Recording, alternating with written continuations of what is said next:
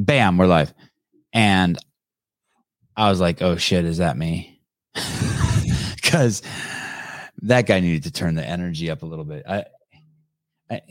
Do you think that, do you think like, is like, this isn't on this podcast, this isn't like 100% me. This is like me turned up. You know what I mean? I mean, it's kind of me, but it's a turned up version of me. You know what I mean by that? I do. It's amped up. Hi, Brian. Hey guys, how you doing? Good morning. Good. Awesome. Good morning, the Brian. Dream. Just three dudes living the dream. Yeah. Well, hopefully you guys had a good holiday. Oh yeah, every day is good. I have. How many kids do you have, Brian? I have 2. Do you want me to turn my camera vertical? I want you to put it how you think you look most handsome. I don't like being on camera to start with, so it doesn't matter to me. No, there's not enough room for 2 people not to like the way they look. So that's my job. What are you talking about? Matt, what do you think? I like his camera. That looks perfect. No, you look perfect. Look at that room. Are you in a bar? I'm in my home bar. Yeah, it's kind of my little man cave. That's badass. That's awesome. And what state are you in, Brian? I'm in Virginia. Awesome. Thanks for doing this. Did you think it was? Did we have the time? Did we have any scheduling issues? Did we have any time issues? Or 7? This is the right time that you thought. No, it's perfect for me because I'll just kind of get my day going. So 7 a.m. Eastern would have been way too early for me. I don't know how you guys are up right now. Well, when you asked, how's your day going? I have 3 little boys. I have 2 4-year-olds and a 6-year-old, and I wake up every single morning. Like the only thing I can compare it to, as superficial as it sounds, is when I was graduating from high school, my mom bought me a truck, and I would wake up every morning and go look in the driveway and be like, holy cow, I have a Toyota truck. And it's like that. I run over, I get up, and I'm like, oh my God, I have 3 little boys. I can't even believe it. So every day is great. And that's why I do the podcast so early, so I can get this out of the way and then spend the day, wrestling boys. Gotcha. Virginia, by the way, I can't tell you how great it is that you did this. Thank you so much. No problem.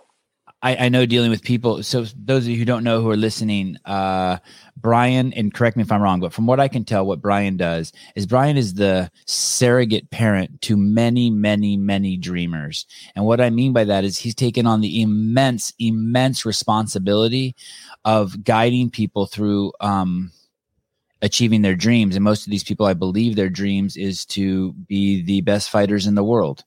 That's correct. Professional babysitting. And I was looking up the word linchpin. I should have kept it up here. But basically, you're the linchpin in these people's lives. And maybe they have multiple linchpins, but there are these extremely, extremely talented people in a realm where they need to focus on their talents, and then you sort of point their talents to the right way. A linchpin, a person or thing vital to enterprise or organization.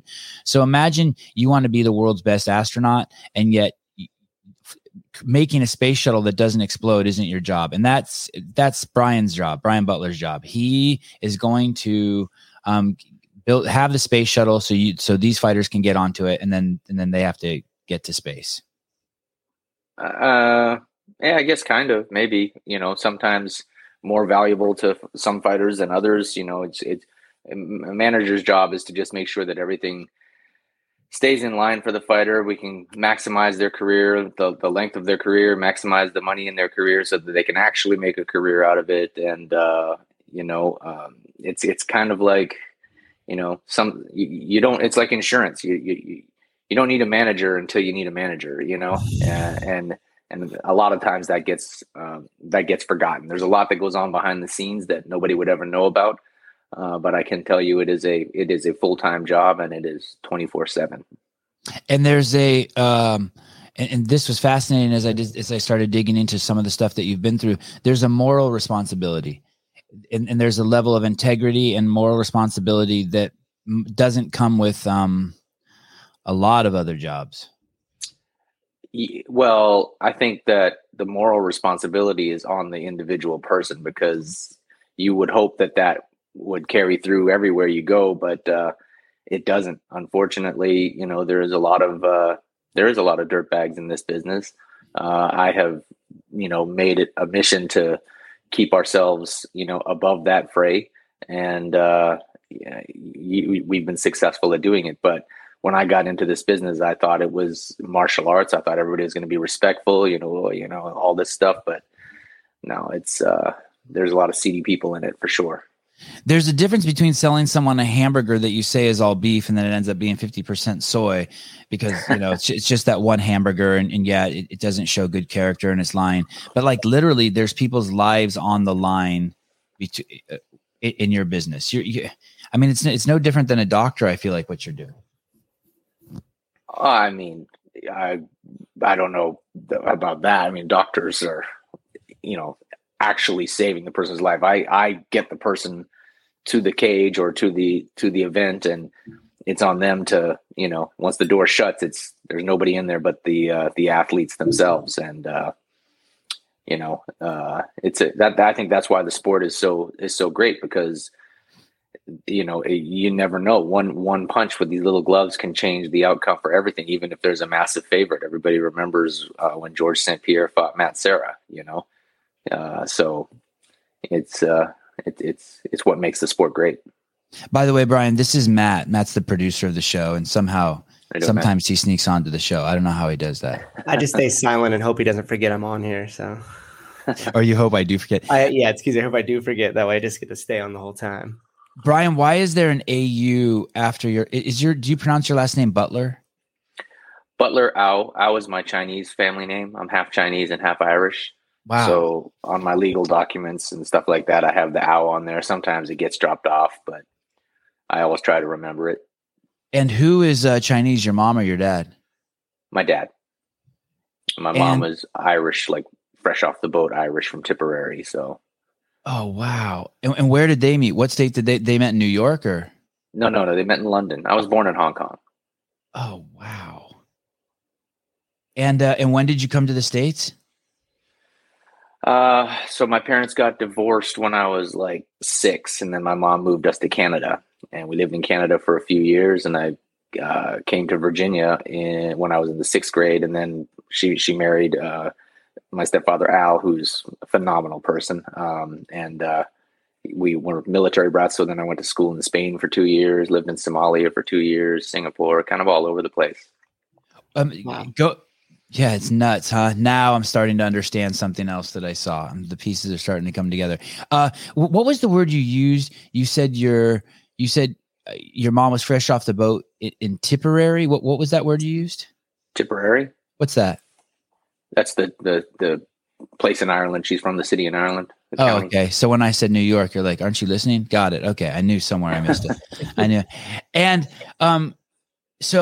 and is your dad gone out of your life at that point when your mom moves to Canada? No. My dad was, I went back to Hong Kong every summer and stayed all summer with my dad until I was 18. And he was a big part of my life. He passed away right before I started this business, and he was a lifelong martial artist. So he would have gotten a real kick out of all of this. I actually flew him here, and he'd gotten colon cancer, and I took care of him here in the States until he passed. And do you have siblings? I have 2 brothers. Yeah. Wow. And are you the oldest? I'm the middle child. Middle. Yeah. Both my brothers are military, federal agent type things. I'm the black sheep. There's a Forrest Gump quality to your story. When I hear you being interviewed on other podcasts, you put your head down and you go, and it seems like your life has just flowed. There is you work hard, you see opportunities, you roll. Your demeanor obviously is just so you have such equanimity. You're chill. And we'll go back and fill in some of the things I'm referring to, but do you see yourself as like that? Sort of like a Labrador, you see a ball, you chase it. You don't worry about too many other things. You just are laser focused and go. I don't know. People have told me that I'm chill. I don't know. I feel like I can be emotional. I get emotionally attached to clients. I get, but I feel like I have to be chill because this, certain times in this business, it spikes up and it spikes down. And yeah, I mean, you have really no choice other than to keep your head down and keep moving forward. Otherwise you can get stuck in either one of those positions, and nothing good comes from that. I guess more what I mean is, if I would have asked you 25 years ago if you would be the CEO and founder and a manager of a no, right, yeah, no. I had an ad agency for 13 years before I started this business, and I was running that. I started that when I was in college back at VCU, and I thought that was what I was going to do. I've always been a creative, artist, designer, whatever you want to call it. So I thought that was going to be my life, and I enjoyed that. And I was lucky and fortunate to be able to have that as my first business, and it was successful. And like, I was passionate about that, but I fell into this just because I was behind a computer all day, at that job, and I was getting out of shape. I was getting what I call computer body. And I joined this martial arts gym, mixed martial arts gym, because I saw there was a boxing ring in it. And I was like, okay, so this is real. This is not like katas and karate and stuff like that, because I did that as a kid, and I just don't think that was very functional, practical in real life. You wanted something that you could use at the ATM if something got squirrely. I wanted something, that, and I wanted to be able to, that's basically it. And I joined that gym, and from there, my coach slowly, he found out that I owned this ad agency, and he asked me if I would help him promote a local show. And I said, okay, I'll do it, but I'm not going to pay any more gym dues. It'll be my trade. And from there, we ran a little show here in Richmond, and I brought in a special guest as part of the marketing plan, was to bring in fans. I brought in Jens Pulver, who was the first UFC lightweight champion, but he was just coming off of hosting or coaching the Ultimate Fighter reality show at the time. So he was hot at the moment. And also, he's a legend. So I feel like he's always going to have that presence about him. And he and I hit it off, and he asked me if I would be his agent. He was like, man, he's like, business needs somebody like you. I showed him my office downtown and everything. And he asked me to be his agent. And I had no clue. I was a fan. So I was like, oh my God, Jens Pulver asked me, so I said, okay. And I just did it. Like you said, Labrador, I guess I ran when he threw that ball at me. And he said, he was making his return to WEC for Zuffa, fighting Cub Swanson, and I did it. And from there, I was just hoping I did a good job. I had no clue what I was doing. I just used all of my marketing knowledge and branded and packaged him and made him look as slick as possible. Used all of my corporate contacts to sponsor him up. And I guess everybody noticed when he walked in the cage that night. He was one of the sharpest looking guys with the most sponsors, most unique sponsors. And from there, another fighter named Jeff Curran introduced himself to me, and the phone started ringing from that point forward. And I had to balance which business I was going to stay in, because I was really passionate about both. But I felt like I was at the door of, the ground level of AOL, like the janitor that got stock. When this started, I felt like, oh, the doors keep opening for me. I better keep walking through them. So I did that, and it got really squirrely at one point, because Sucker Punch was not making the income that my ad agency was making. And I had a couple of houses, and I ended up having to pay mortgages, for like 9 months on a credit card, which was pretty scary. But I kept thinking, I'm doing something's right. Something's happening right, because I'm talking to people on the phone that most people couldn't pick up the phone and call. So, one day I remember, and I still have the mindset today. I remember all the bills were paid 1 month. And then I was like, shit. Okay, let's not say anything. And then the next month the bills were paid again, and I didn't say anything, and again and again. And here I am now 14 and a half years later, and I still think that, but it's, it was the best move that I ever made, because I still use my marketing knowledge and background in this business today. I'm just marketing people instead of companies. So many things. I did hear this story. I listened to a couple other podcasts you were on. One of the things I found interesting, nuance, but that you say that you traded your gym, you traded your work for your gym membership, but you had already paid for the year. So you paid your gym membership for the year, and you'd only been there 2 months, and then you made the trade. So you were out 10 months membership, and that's. But I've been training there. I've been training there for over 10 years now, and I haven't paid the gym dues since. So. And Brian Crenshaw, my coach, is one of my good friends now, and we help each other whenever we can, and so there's no issues. And I like that story because I think that's a trait that I have also, that I would go in somewhere and I would want to pay for the year and I would be done with it. And I would do it for two reasons. I would recognize that this guy's a business owner and he needs to make money. I don't like people like asking people like, I would never ask my jujitsu, where my kids go and do jujitsu 5 days a week, for a deal on a membership, unless I was desperate and needed it, because I need that place to succeed. And so I just love the fact that you did that, because it shows your investment in somewhere that it's your life and you're going to bring your entire life there 3, 4, 5 days a week and give your life to that place. Yeah. And so, I knew I loved it, right? You know, it was extremely different than anything I'd ever done. And I knew I was hooked. So I've been training ever since. So, hey, that AU is cool on your name also, because I'm sure you know this, but it's the someone people told me on say it's gold. Yeah. And they were like, "Oh, are you that cocky where you think you're gold?" And I was like, "Oh man, that's so awesome." About that. Last night I had gold or something. No. We had a live show last night, and I was telling people you were coming on the show, and I was pontificating on what AU meant, and that's what people threw out there, that it's the gold in the periodic chart. Definitely not that egotistical. And will you tell, there was another part of the story that I really liked about when you were, how the concept in your head of how you made the sign, the clothing for Jen Plo, what was his name? Jens Pulver. We talk about that, about the packaging, the inspiration, what it came from. Do you remember that part of the story you were telling? You know, when it was so long ago, and it was, you know, in my head, I'd followed the UFC since the very beginning, so I was a huge fan, and in my head, it was big.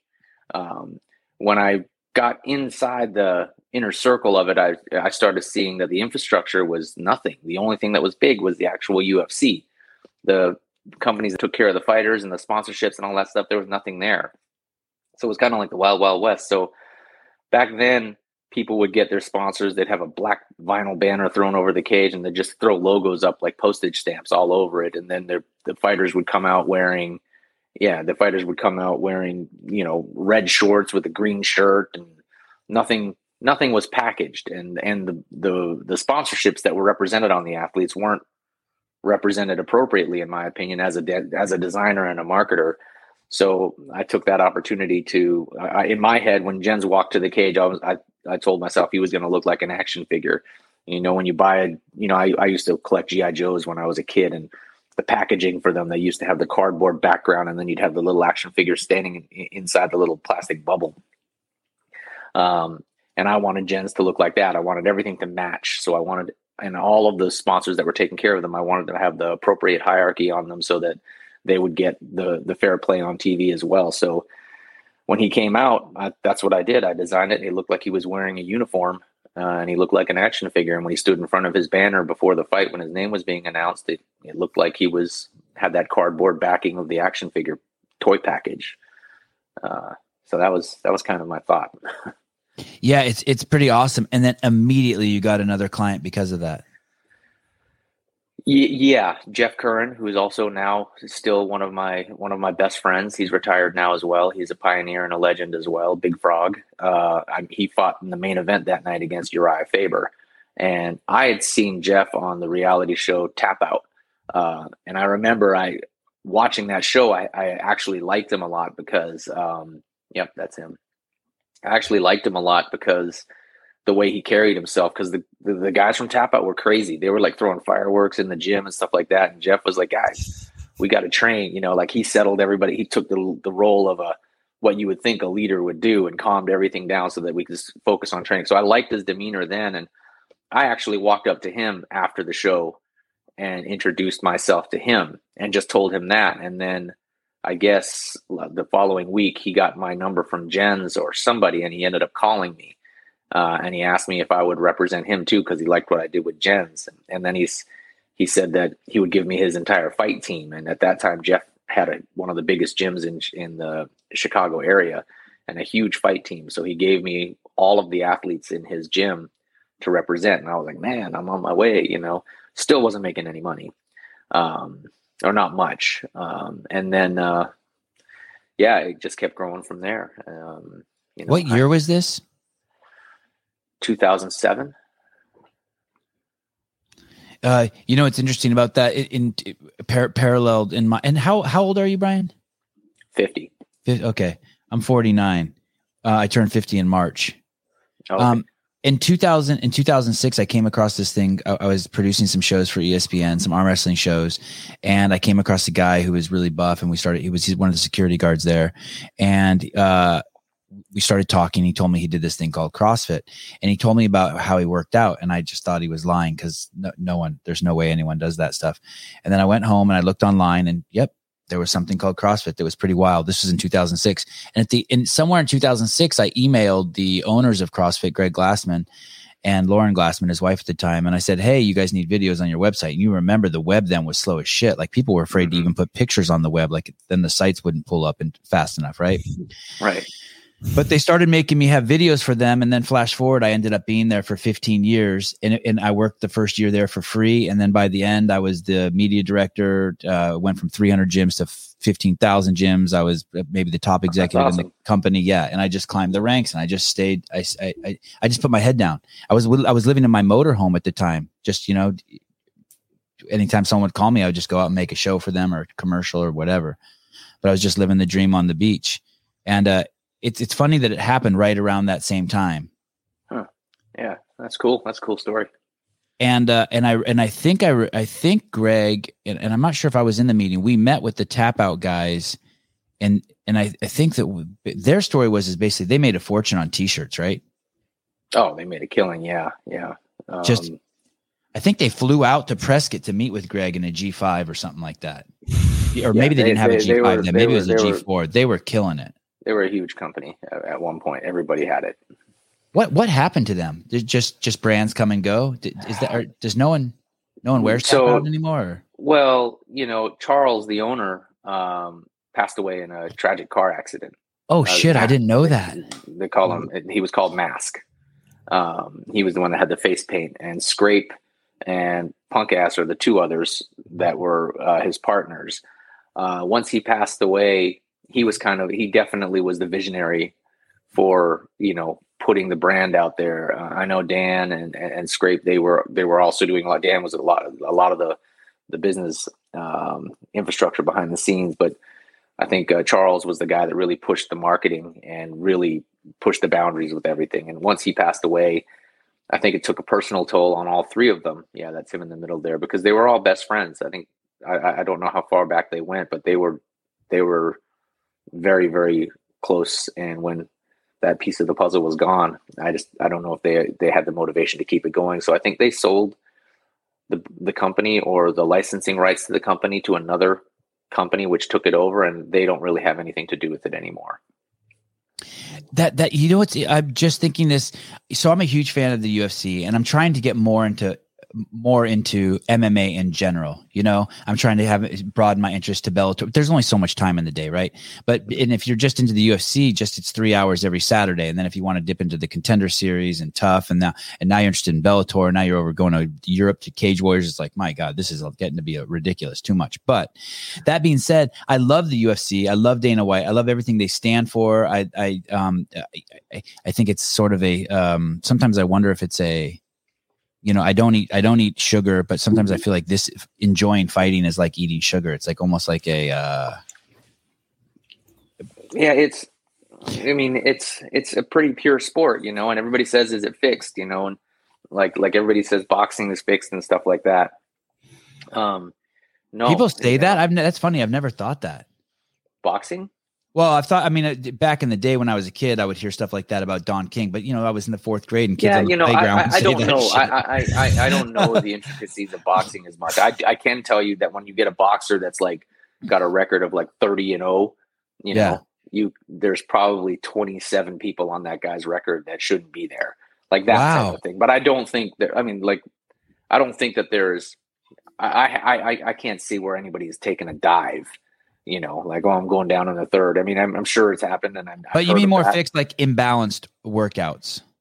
Imbalanced fight matches. Okay. Yeah. Okay. Where the UFC does not really do that. The UFC is, everybody in the UFC is good. Every single one of them. And the sport is getting so popular now that there's even fighters in, I mean, these smaller shows, Cage Warriors, Titan, CFFC, LFA, all these shows have fighters that are UFC caliber guys that could come up, and they do. This is where the UFC pulls their athletes from. They pull them from these regional shows, and these guys burst onto the scene, and, sometimes they're destroying people right out at the end of it. Where's this guy been this whole time, And where I was going with that, the tap out thing and the UFC thing is I would never wear UFC gear. I just wouldn't. I'm not interested in anyone thinking that like I think I'm a fighter. I'm not like I just think of UFC gear, but I would wear tap out gear maybe. Do you know what I mean? Like that's what tap out took off. I think initially tap out blew up because when you wore a tap out shirt, you immediately felt tougher, and a lot of people did that, because they were like, "Oh man, he's wearing a tap out shirt. He must know how to fight," and that's Well, shit. Then never mind. I'm not wearing that. No, I mean, but that's why it exploded, because there was a certain level of confidence behind that brand. Mm-hmm. But then what happened is like Van Dutch, everybody had it. Right. And that's when it started to lose a little bit, I think. But I honestly think it was when Charles died is when it all, who knows where that company would be right now if he was still around. I don't think anyone should be wearing a CrossFit shirt who doesn't do CrossFit either. I mean, whatever that means, I don't think that. But like my mom's 77 years old. She's been doing CrossFit since she's 69. She puts on a CrossFit shirt and she wears it to her book club reading. And like, all the other women know that my mom will fucking outrun them. If there's a fire in the building, she's gone. You know what I mean? They know that she'll run down the stairs. They know she can do a pistol. They know she can, back squat 80 pounds. Like, and you should wear that shit with pride. You should know that, like, yeah, I go to the gym 3 days a week and I hurt. Yeah. I also don't see a problem with, if you're a fan, like if you're a Motley Crue fan and you have a Motley Crue concert tee, right. It doesn't mean you think you're singing with Motley Crue, but right. You're a band member now. Right. Yeah. I don't have a problem with fans wearing it. I think, MMA has, I will say they have the best fans and they have the worst fans. And I think a lot of sports say that, but MMA fans can be incredible, but they can also be the biggest bunch of assholes you've ever met. So, because everybody's got to criticize. Oh, keep your hands up. He only dropped his hand when he threw. Shut up. Unless you're gonna do it, shut up. But but I don't have a problem with when I see people wearing the shirt. I think it's cool to see that the sport's growing. Yeah, I agree. I agree with you. I just see and it's my own hang up. But with CrossFit, I sort of see it as a cult. And I don't say that with any negative or pejorative. Nothing derogatory. I just see it as cold. Just like it, I don't wear a cross because I'm not a Christian. You know what I mean? Like I just sort of see it that way. But, yeah. I'm trying to think. I saw you said something about like the fights aren't set up and good fighters fight good fighters and the UFC is the real deal and everyone's good. I was just seeing who might fight Daniel Rodriguez next. Oh yeah.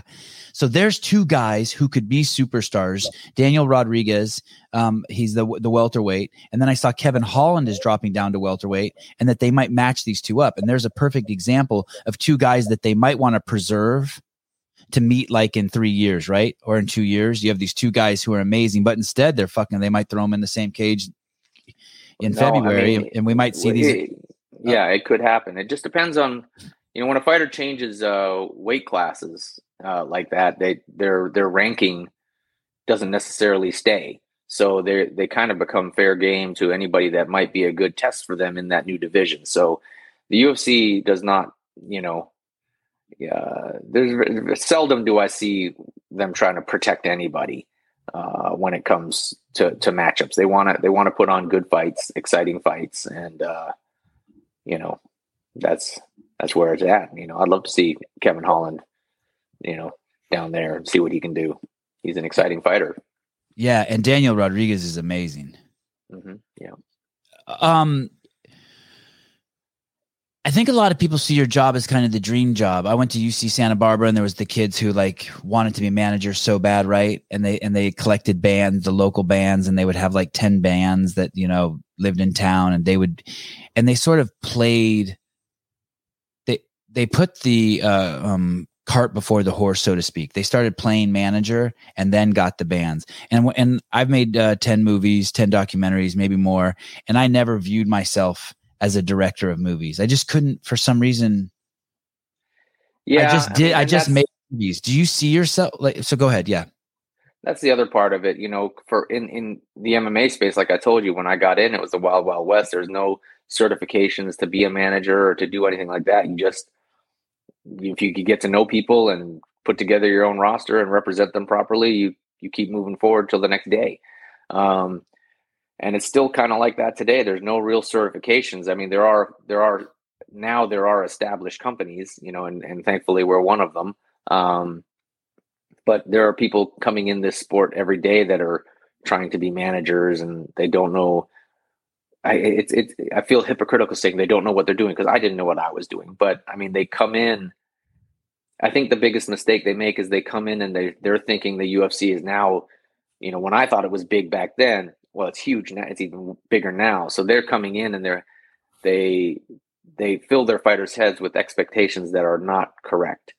And they're like, you should have a Nike deal, or you should have this and that. Like, it's not there yet. You don't even compete in shoes, so it's a lot of rookie managers come in and kind of muddy the water a little bit there. And, sometimes they go to other companies and they come up in the other companies, and that's fine too. But again, the biggest problem you see there is that these guys don't know how to develop their own clients. So they go out and they try to steal clients from other management companies. And then they talk about, what they're going to promise the moon to these athletes. And, you would hope that the athletes are smarter than that, but sometimes they aren't. People get in people's ears. It happens in Hollywood. It happens in all other sports, and that's what you're always constantly battling. In CrossFit, there's an athlete named Matt Fraser. He won the CrossFit Games 5 times. He ended up getting a big Nike contract. He's got a huge following. And when basically CrossFit followed the same path that what you were saying. And his manager, Matt O'Keefe, is in similar shoes to you. He met Matt. He wasn't a manager. He started managing Matt. They built an insane friendship. Matt became a superstar. And along the way, O'Keefe was really good to him, really good to his career, a really positive influence. They had great synergy. And now this guy, Matt O'Keefe, has all the biggest athletes in CrossFit. He's got the biggest events. He's got an incredible reputation. They grew each other through the relationship. And he talks similar to you. I think he would refer to Matt as his best friend. Yeah. I mean, I could see how that industry and sport would grow in a very similar fashion, because it did kind of come up pretty quickly and grow very fast. I don't follow it, but I've been approached several times, on if we would take on CrossFit athletes and stuff like that, but it's just not my wheelhouse. I don't want to, and yeah, MMA wasn't my wheelhouse when I started either, but I feel like I know this sport, so I can speak confidently about it. I don't know the CrossFit end at all. I didn't follow it before or any of that. So, we're staying focused and, happy to do what we're doing. You say you're staying focused, but there is creep. You have great clients like Paul Felder who are forcing you to get into TV, movies. Yes. Well, I mean, and I'm so excited when I see that, by the way, because my question to you is is he taking on actors and actresses? Would he take on an NBA star? And I'm like, oh shit, his clients are going to force him out of UFC, not out as in like to leave it, but to expand. Yeah. Yes. If the path goes there, like everything in all business is about networking, and who and how you get to know the people. So as I get to know people in the Hollywood end, and I recognize my clients coming up that have the personality to carry themselves there, I'm going to push that direction. And yeah, we've done great with Paul. He's one of the best analysts on ESPN. And he's got a reoccurring gig now on the HBO Max series Hacks, which he's going back to film here very shortly for this season 2. And it wasn't difficult with Paul because he's so charismatic on camera. Like he's really good, and he went to school for theater. Like he acted. There's actually pictures of him in I had no idea. and Juliet tights and stuff like that. Like he's a full blown actor, so he's very good. So, and that's what I also try to focus on. Like when my clients have a niche that they're passionate about, well, that's the best way to get them endorsed by companies that they're actually organically passionate about. Paul was always passionate about being on camera and acting. So, we just, fate has brought us here. I guess, it's hard to say how I still don't realize sometimes that I'm here 15 years later or 14 years later. Yeah, I'm telling you, the more and more I hear about you, the more and more I looked at your Instagram, the more interviews I saw you do. You are literally just, you remind me so much of, I know it sounds derogatory because you're a smart version of it, but just Forrest Gump. You're just in this flow of your life, and life is just, you're not, there's not something you're chasing to fulfill some pathology of yours. You're instead just flowing, and you're just participating at the highest level. You're just being present at the highest level, and good things are happening to you. Yep. Would Rose ever take Pat's last name just to make it easy? Roseberry. Hey, Rose. Oh, and we have champion Roseberry instead of Rose. Will you say her last name for me? Namajunas. I mean, it's a great last name. It's just that there's a lot of idiots like me in the world. You know what? As I've known them, I've never even asked that question, so I can't actually answer that. What kind of last name is that? Namajunas. Lithuanian. Okay. Yeah, I don't know. It's a good question. I'll ask him today. this guy, Durden, the fighter who beat the guy from China last week or 2 weeks ago. Did you see that? And he said the wrestler? I forget his name. I hadn't heard of him before. He fought the guy from China. He fought the guy from China, and then Daniel Cormier was interviewing him, and he said, "I send his ass packing back to China." And then Daniel went back to the broadcast booth and said, "When people start going there, I'm going to." I stopped the interview, and I have a little bit of a problem with that, because if he would have said, "I'm packing that Armenian back to Armenia," or that Aussie back to Australia, I don't. And if you go to this guy Durden's Instagram account, the hordes are there. The cancel culture is there trying to cancel him. And I know it's sensitive I know there's sensitivities around China right now. But do you see that as racist in any way? Like to say that? No, there's a lot of stuff that I don't see as racist, though. I think people are oversensitive right now because of the cancel culture, and it's starting to affect and make normal people more paranoid than they would be or should be. Yeah. I think that DC is a pretty normal guy, but I think that, him being on TV and having the persona that he has, he might be a little more paranoid as to, what's going on. I mean, let's face it, cancel culture is ridiculous. It's gotten out of hand, in my opinion. It's gotten out of hand times 10, in my opinion. So I'm right. I'm right. Like I can't take it. But and that's what's kind of cool about the UFC, right? Dana's got his fingers up in the air, like, "Fuck you, man. We got to keep this shit real." People are getting punched in the face. Yeah, no, that's one thing that Dana has done, and he was the one. I feel like he was very responsible for bringing sports back online. Not just the UFC, but all sports followed the UFC, after COVID started. And that was, because of Dana. I don't think things would have come back online as fast without him. So, credit to him on that. I'm not here to kiss his butt, but he did a great job there, Johnny Foreman in the comments says, "Haven't clicked on a live so fast, thought you had Rose on." All right. Okay. So we'll pick his brain about Rose. This is Brian Butler-Au. Did I say it right? Brian Butler-Au? Yes. And he is the CEO founder of Sucker Punch. He's a manager to a lot of great athletes, including Rose Namajunas. So how does that happen? How does someone like Rose, can you tell me about that relationship, how it started with Pat, and then how you got Rose, and then how you guys drifted ways and how you guys came back together?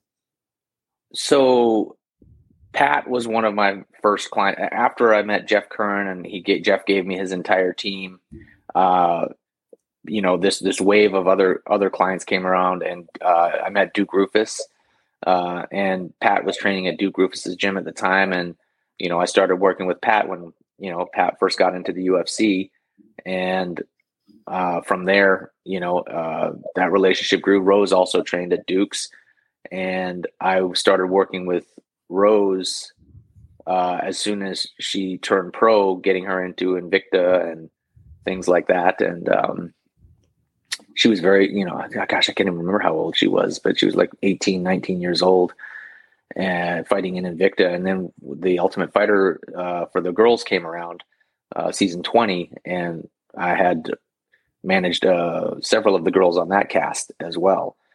So it was Rose, Carla, and Felice going into that cast. And when that came out, Rose was killing it on that show, and everybody was in the dark because they kept everything in a bubble. But all we knew is that Dana, really liked Rose because Rose was just in there finishing everybody. And then when they came out, it ended up being Rose and Carla fighting each other. Wow. For the belt, which was, an awkward situation for me because I managed both of them, but that's happened a few times now. Good problems to have. I mean, people say that, but it's a very stressful situation. And anytime I have two of my guys or girls fight each other, I'm not a fan of it, because, it doesn't put me in a good spot. Boy, that's healthy. That shows you're still human, huh? Well, I can't, I can't not give someone an opportunity because I represent the other person. You're, in my opinion, you're in the UFC, you're in the NFL now, and the Redskins are going to play the Cowboys at this level. I don't do that. I wouldn't put my clients against each other in the regional scene where I'm trying to build them up to get them to the UFC. That won't happen. But once you're in the UFC, you've done what you needed to do, and you might have to fight each other. I mean, it just is what it is. So, can we stop there real quick and explain that to people? Because it's like a pyramid, and at the regional level, you can find ways of furthering their careers without having them fight each other. But now when you're in the UFC, you're at the top of the pyramid, and there's only one staircase, and you guys both are going up it at the same time. Is that you're both aiming for the belt? Yeah. Everybody's aiming for that belt at the UFC, and who am I to say no? You can't do it because I manage this person as well. So right, But in the regional scene, there's not enough money being paid to these guys. These guys and girls, they're just fighting to try to get to the big show to make a career. So I'm not gonna put two of my prospects against each other and set one of them back a year or two with a loss, because someone's losing that fight. And whoever and loses losses are bad, right? Losses are bad for so many reasons, right? People love the O. Yeah, they're bad because, I mean, undefeated is great, but if you have like a good win streak going, that's great as well, but a loss on the regional scene can set you back from getting signed to a big show, for a year, maybe even two. It depends. You after you lose, you got to put together a win streak of 2-3 fights, and that can take a year to get. And the regional scene is so shaky with how fighters don't show up. It's not as professional as the UFC because the athletes aren't making as much money. It's just sketchier. You're still weeding out the real fighters from the Facebook profile picture fighters, Right. Yeah. So, that's how that works. And once they get to the big show, Bellator, UFC, ONE FC, all of these major shows, I consider the big show, PFL. Once you get there, you might have to fight each other because you're making real money now. When you have two fighters that you're representing that are fighting each other, how do you manage that expectation? Does it start to become like a worry of the favorites, like he's putting too much into one or another? Is that conversation had prior to the fight with both of them before it gets, heated as it gets closer to the fight? I think that topic bounces around in their heads sometimes, but I always try to address it up front. I'm like, guys, this is the matchup that's going to happen. It's like, if you want it, we can make it happen. If you don't want it, we don't have to make it happen. But I can't tell you I don't want it. You have to tell me. And if you want it, I don't like it. I don't like it whenever I see my people fight each other, but you know, like I said, it's just a tough position. So yeah, sometimes it happens and the fighters get it in their head that I was favoring one over the other or this and this. And, you know, sometimes I lose, you know, I've lost fighters because they've fought each other in the big show. And, even though I was upfront with it, you know, like I, you know, fighters deal with a lot of pressures, a lot of mental pressures as well. So I understand that, you know, what goes on in their head can be, you know, not necessarily rational at times because, you know, they're in a high pressure sport, high pressure business. So for sure. So, how did you actually find Rose the very first time? Like, what did you see? How did she come? Pat, how did you? Pat was the one. Pat said right away when he saw her training in the gym, he's like, "Man, this girl is going to be a world champ." And I was like, "Okay." You know, and you look at her and you're like, she's pretty small. She's a tiny girl. And she doesn't even look, you know, she actually looks like a girl, you know, like, so, but Pat was very confident in her from right away. And Pat's a bit of a savant when it comes to that too. He's a very good coach and he's got a very good eye. And yeah, he called that out. He's called every single fight that she's won too. Wow. And they weren't dating at the time. No. And they're married now, right? They're engaged. Okay. So then she comes out of the Ultimate Fighter, and she starts this path, and you're her manager. And why does she, for what you can tell us without being too prying too hard, how do you guys grow apart? How does that happen? Oh, she fought Carla coming off the show. You know, and there was, you know, possibly people in her ear saying that there was a conflict of interest and stuff like that. So it just got weird. You know, she was young and didn't, you know, being thrown into the spotlight the way she was, you know, just thought that there was a conflict. So, you know, she decided to take a different path for a bit. But that entire time that was going on, I was, you know, Pat never broke off communication with me over it. And Pat was always telling me, Pat ended up taking over a lot of the management, and he still does now. Pat's like the main organizer for everything.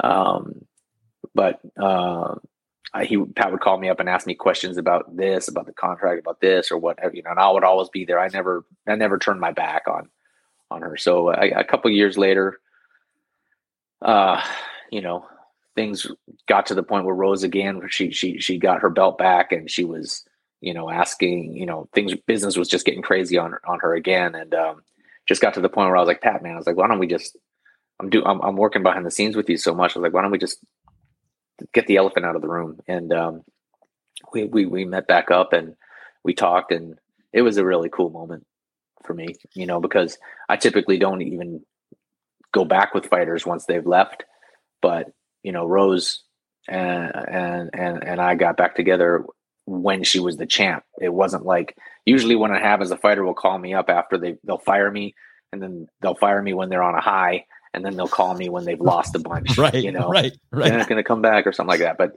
with Rose, she was the champ. You know, she was at the top. So it was, and plus, you know, like how do you not love Rose? You know, she's definitely special. When your parents divorced, did they stay friends? And where I'm going with that is I'm wondering how you learn not to burn bridges. My parents are divorced and they're extremely good friends, and it's had a huge impact on my life. Their friendship. Yeah, my mom never did anything to keep my dad away from us. And you know, funny stories when my dad remarried as well, and when my dad passed, my mom was on one side of the bed and my stepmother, Susanna, was on the other side. And Susanna and my mom, they were very, very good friends as well. And my mom just passed away last year. And when she passed away, Susanna was there.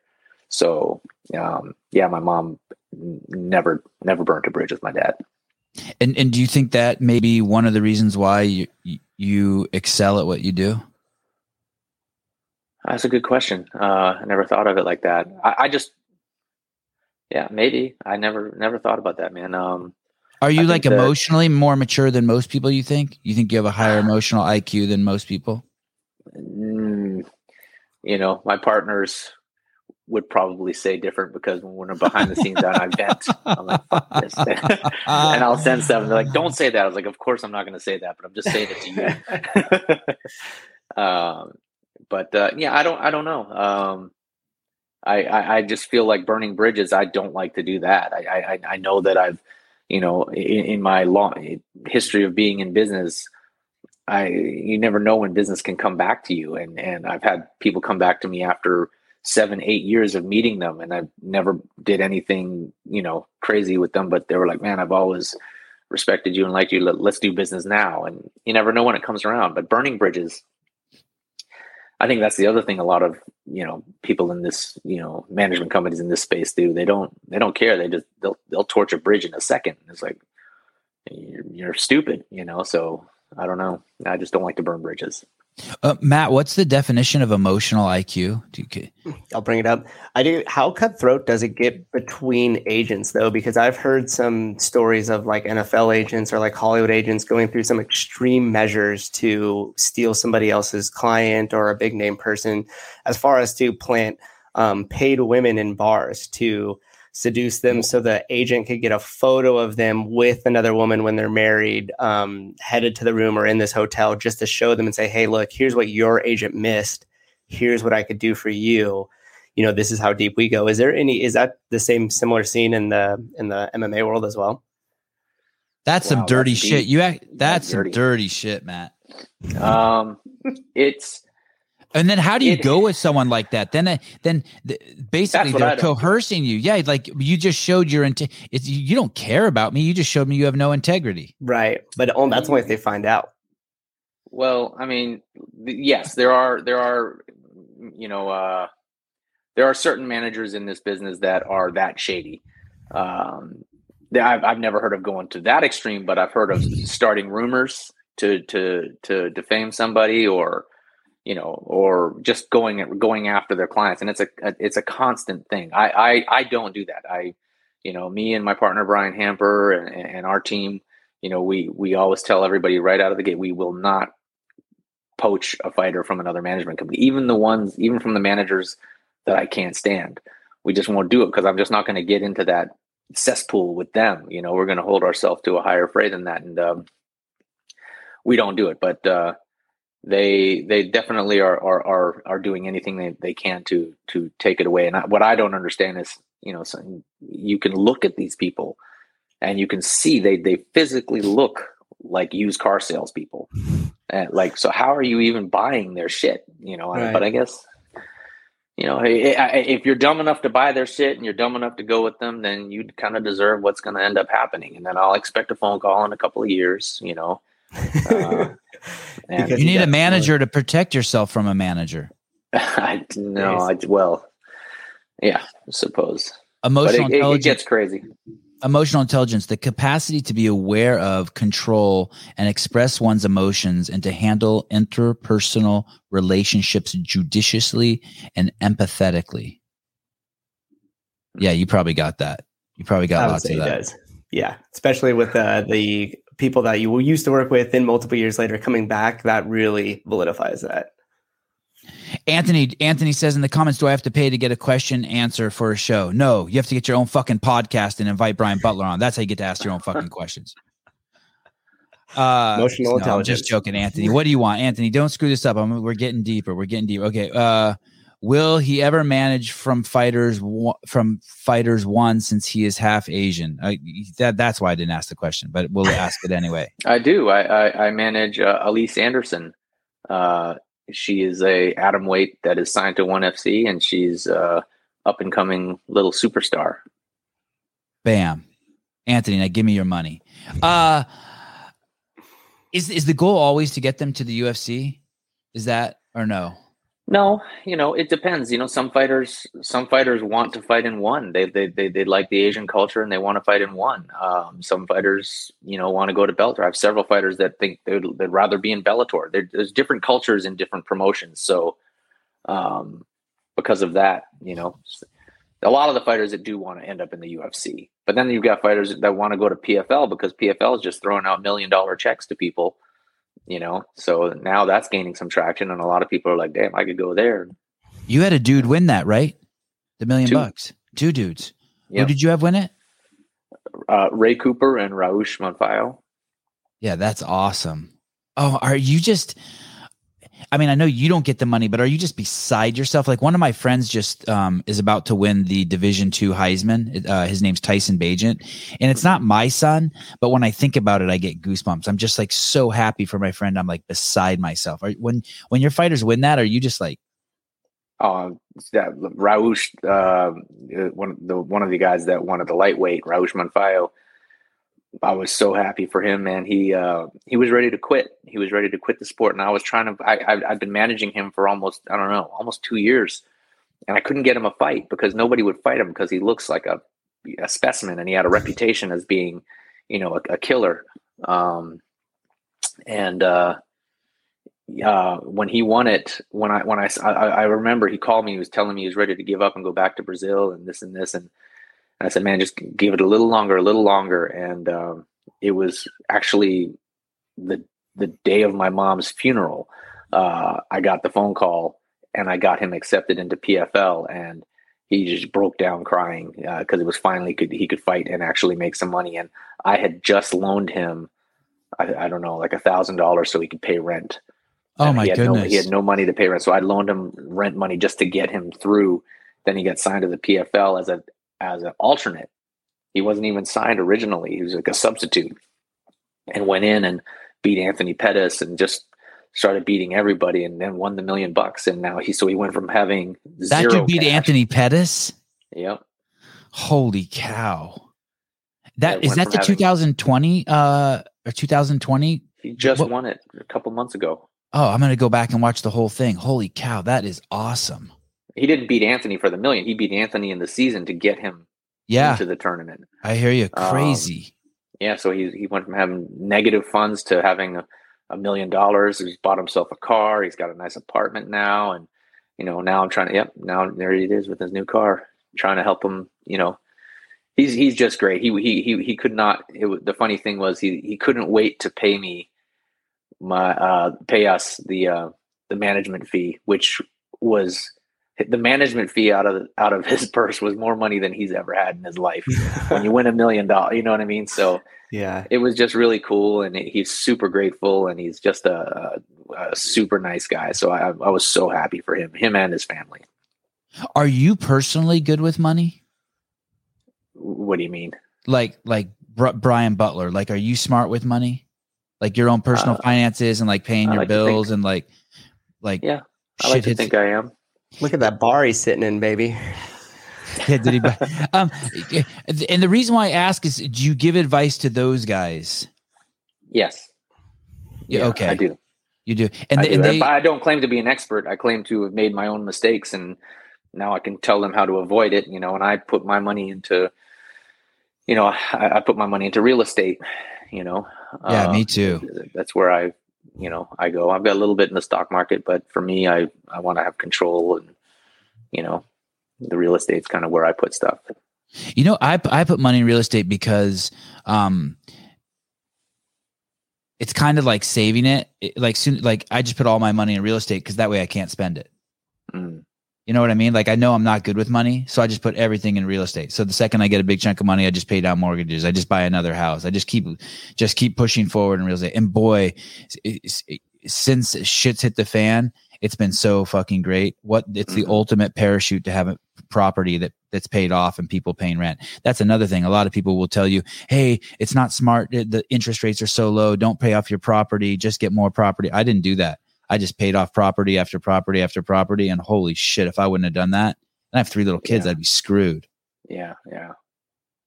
That makes me happy. So you're 1 year older than me. You're into real estate, and we both have Forrest Gump tendencies. I'm really liking you.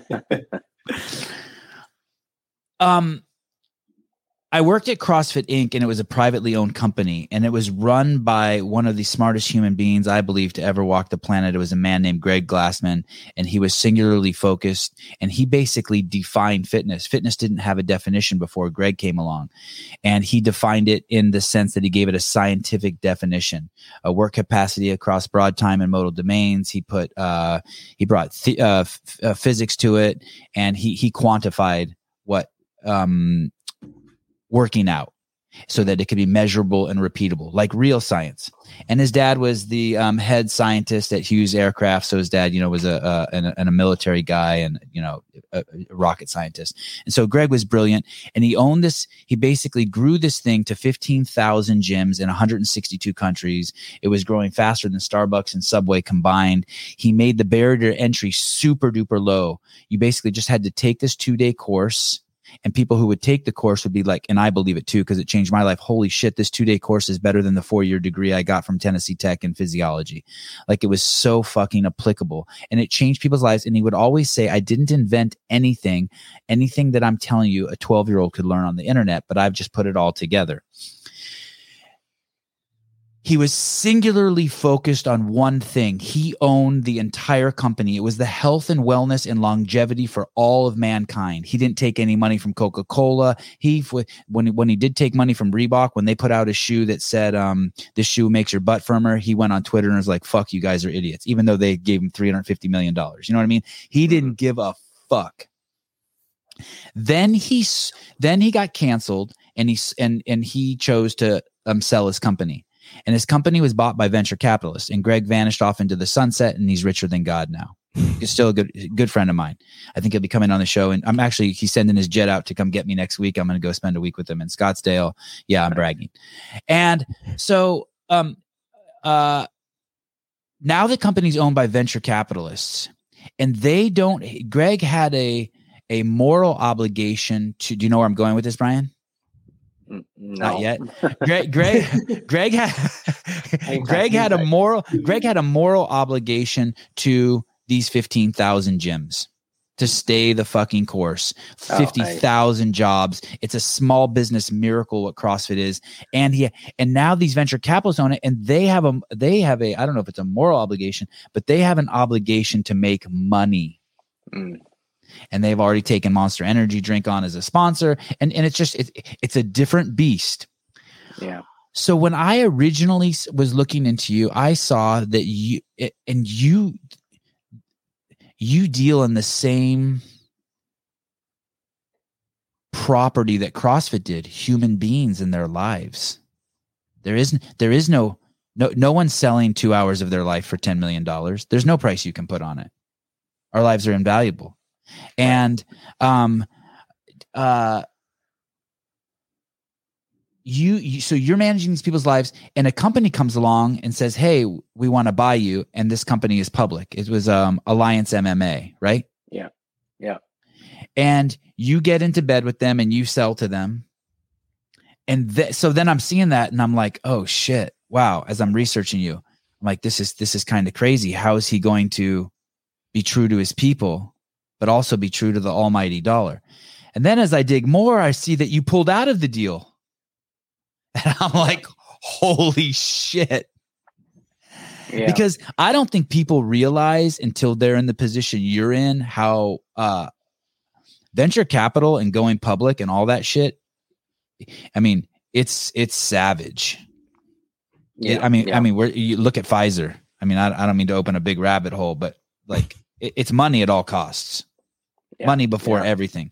Can you, sorry for the long-winded description, but it's fascinating to me because right now CrossFit, when Greg sold it, he left, so he can't pull the deal back, right? But now there's these 15,000 gyms and small business owners, and I don't think that they understand what they've gotten themselves into. They went from a sole proprietor who only cared about health and fitness to this company that now wants money. Can you share anything about your experience? I'm really curious how you pulled out and why you pulled out. If you can, what you saw that was like, hey, I don't want my fighters involved in this. Well, it was the business model itself. When they came to us and approached us, there was a certain model that was going to happen, and we were the only management company involved. Other than that, it was a bunch of regional show promotions that they were trying to link together and create this NCAA type of web for athletes to come in and come up and go to the UFC. So because of that, I knew in my head, I was like, there's no way you're going to get all these promoters to get along and this. But they were certain, and they had all this money to do it. And I said, well, if it works, it could be great. I just don't think it's going to work. Because of that, we protected ourselves on our own island inside the company.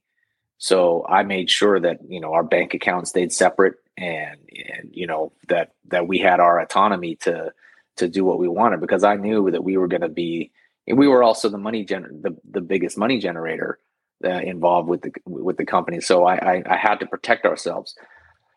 We got in and things were good for a little bit, and then they started falling apart because there was too many cooks in the kitchen. And then, when it started going south, people started pulling out and wanting to get out. We were like, all right, well, we're out, and there's nothing you can do about it. You don't have my Rolodex, you don't have my network and this and that. They were like, well, don't go, because we're going to sell the company. We're selling the company to a company in the UK. I don't know what they were doing. And I was like, well, if you want, and they needed us on the books to do it because we were the ones showing profit. I said, okay, we'll stay on. I was like, but part of the deal is, when you do sell, number one, we basically get money again for staying on, and I get everything back, rights to my name, because they were going to keep the name of Sucker Punch and everything, which I didn't really care, but I threw it in there, and they sold the company to this company in the UK, and we got paid again, and I got everything back, and I never gave up any control to the company for that jeopardized any of our athletes the entire time. I apologize if I missed it, but what was there? Why did you? So you got out not because you were being compromised, that you didn't feel that the athletes were being compromised. You're just saying that the company wasn't organized enough to fulfill their vision. A mess. We never let the athletes get compromised from the beginning. Okay, that's why I put ourselves on an island to where we had control. And if somebody was the CEO of Alliance would try to tell me something like, you're going to do, I'm like, what are you going to do? What are you going to do? Really? Okay. I had a personal agenda in asking you that question. I wanted you to tell me something like, yeah, they wanted all of our clients to carry Coca-Cola in their backpack everywhere they went. And I was like, no, fuck they that. didn't I ain't do doing that. that. We wouldn't, I thought there was going to be some, okay. Yeah. We wouldn't allow them to do that. Like I said, I knew we always had the steering wheel during that whole, journey. And it wasn't there were some good parts to it. I met some good people. But like I said, there's no way I was going to compromise and let our clients get taken advantage of during any of that. And got in and out. Do you like interacting with people? I do. You do? Yeah. How about new people? Do you have any you don't have any social anxiety? I have social anxiety speaking publicly, doing podcasts. Yeah. Yeah. Me too. That's why I ask. I'm wondering if you just pursue stuff that you're uncomfortable with. No, I don't do too many of these, but I don't get asked too often either. But I just do. I don't know. I just, like you said, go with the flow. Yeah, I actually can't believe you agreed. Did any part of the reason you agreed to do the podcast? I just realized I had I had one of your fighters on. What, Dalton? Yes. Yeah. That's a good dude. He's a good dude. Yeah. Yeah. Sure. That was a really fun podcast. I really enjoyed him. Just booked him to fight. Can you tell us who? No. Oh. Can you tell us the date? I know it's on my phone, and actually my low battery warning just came up, so I might have to plug in. Oh shoot! What a great guy! And so how do you find someone like Dalton? Dalton was referred to us from one of my other longtime fighters, Sabah Hamasi. I went to, I guess he saw me at a Bellator event with Sabah and saw how I was interacting with Sabah, and when he was under another management company at the time. And then when he got free of that contract with them, he actually had mentioned to us that he wanted to talk to us. And I told him, I was like, I can't really talk to you until you're out of your contract. And then when he got out of his contract, he said he just really loved the way that I interacted with my client Sabah and the relationship we had. And it seemed like I cared and all this, which I do. And he wanted that. And we started talking, and he came over when he was able to. So that no poaching thing is serious. Yeah, I just won't do it. With a man of integrity, is there boundaries that you set when it comes to serving your fighters? And what I mean by that is, if one of them calls at midnight and says, "I need XYZ," are you picking up the phone and answering that call, or are you saying, if I hear "Hey, the I'm phone on ring, from 9 to 5"? if I hear the phone ring, I'm picking it up. I worked at this home for disabled adults for 5 years. I lived in the driveway in a car there. I made a movie about it. It's called Our House. Won 30 Film Festival awards. Anyway, enough bragging about myself. And there was a lady who worked there with me, right? The entire time I worked there. Her name was Haley, and she had a boyfriend. And when I started there, I was low man on the totem pole, and I was just a barefoot hippie homeless guy. And I rose to like having 20 people work for me. And I was living in the driveway in a motorhome, making like $22 an hour, just balling. And there was a lady there. She climbed the ranks with me, and she was my assistant. And the whole time she worked there, I was like hitting on her and flirting on her subtly, but I really liked her. I mean, shit, I was 23, 24 years old, and she was beautiful, crazy thick red hair, so hot, so smart, so just compassionate. But she told me basically, hey, it as nice as she could, hey, fuck off, I have a boyfriend. it was very like, you have no fucking chance if I have a boyfriend.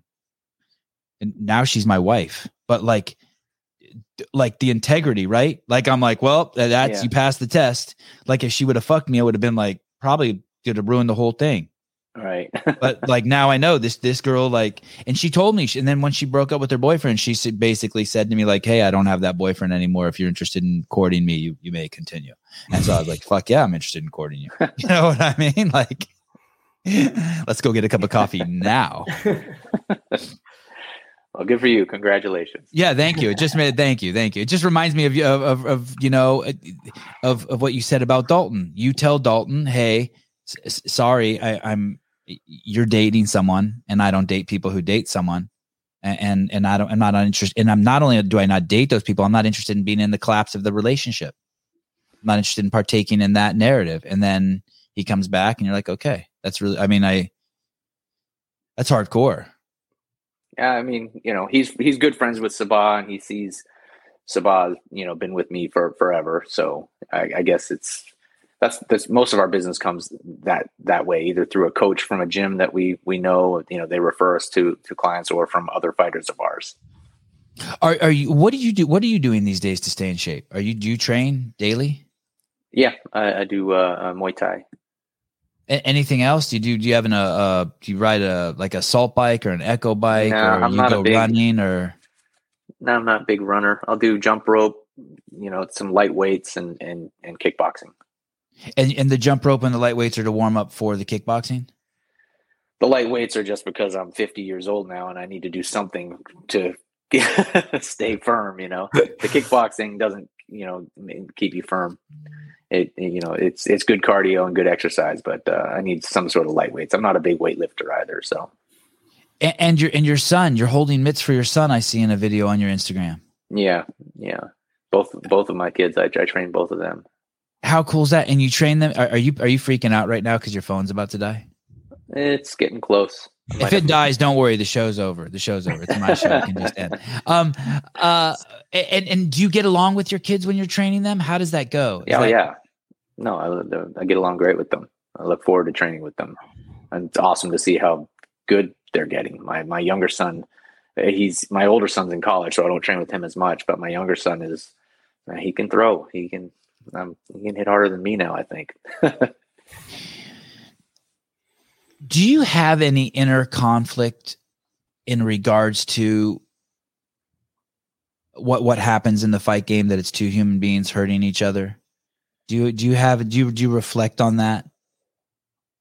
No, I mean, because I've done some amateur fights and it's just fun.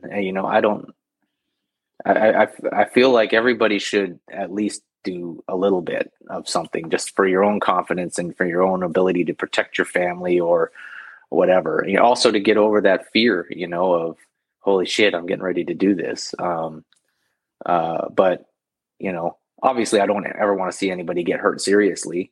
And that's a very rare thing, but that's the same thing in football or any sport, right? So there's always inherent risks, but I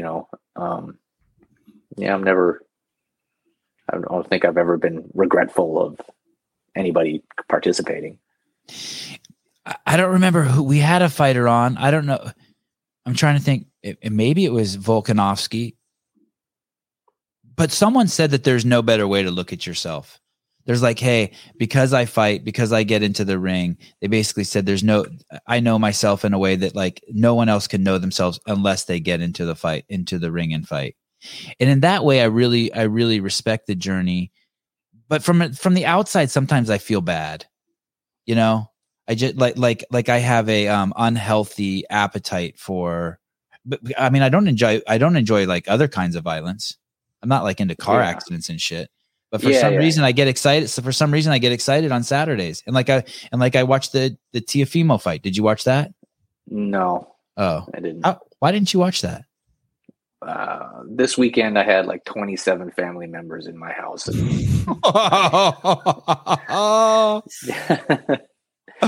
didn't have time for much. So, I think that, I don't get anxiety about, because, both these athletes they've trained their asses off for this, and it's what they love to do. I understand why they love to do it, because there's a certain level of satisfaction you get out of training and being able to implement what you've trained for. And it's satisfying. It's interesting you say that too. Matt and I are around a lot of military guys, and a lot of SEALs actually.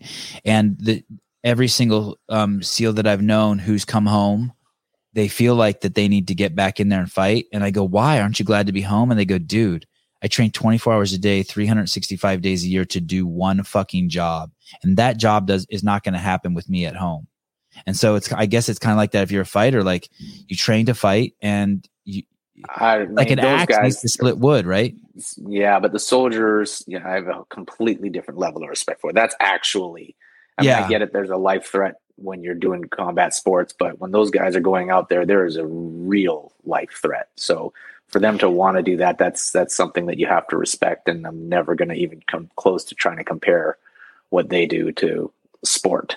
Right. I guess I just meant in the sense that when someone trains for something like military guys, and even with their life on the line, you would think they'd be happy to come home. They still want to get back in there and fight. It's that dedication to their craft. Mm-hmm. Yeah. The firefighters I work with are all itching to go on that fire, but none of them want to see anybody harmed or a house burnt down. You know what I mean? Yeah. Like they train the whole time. So when they get that commercial fire or house fire, they're like ready to go. They're out the door. But you speak to any of them afterwards, once the job's done, and it's still somebody else's property, somebody else's house. So nobody wants to see that, but they want to do the job they're training for. That's for sure. Yeah. Yeah. Yeah. They want to get on the roof of that burning Costco and cut a hole in it and like risk their lives. Those fucking nuts. Firefighters are nuts. That's what they do. Brian, final question before your phone. What is this? What do you see as a uniform character trait in the most successful people you work with? Humbleness. Fuck, I'm never gonna make it. Can you define humbleness for me? I think everything comes from that. If you're humble, you're approachable. Fans can relate to you, and they're going to love you. They're going to adore you. That's why Paul Felder is loved so much. That's why Rose is loved so much. That's why Jens Pulver is loved so much. Douglas Lima. All of these fighters project themselves with humility. Not saying that they aren't confident, and that doesn't mean that they feel like they're lesser than anybody. But their humbleness makes them approachable, which makes them more marketable to a wider audience, in my opinion, because they're looked up to. And when people look up to you and then they find out that you're a genuine, real person, they're like, oh, they love you even more. When you get these people that go out there and they put on these shows and they put sunglasses on in buildings at nighttime and they act like they're superstars, you're not approachable at that point, in my opinion. And you lose touch with reality, and your head gets in the clouds, and that's when you start believing your own hype. So I think the key to a long career is humility and trusting your circle of people. And I guess also with humility, that means that you believe you can still get better. Yeah, of course. You're always learning and you can get better. Yeah. I wonder if humility is embracing insecurity, accepting insecurity, loving your insecurities, as opposed to, Could be. Paul Felder seems like an amazing guy. In that note, there's people like Colby Covington who I really, really, really, really like.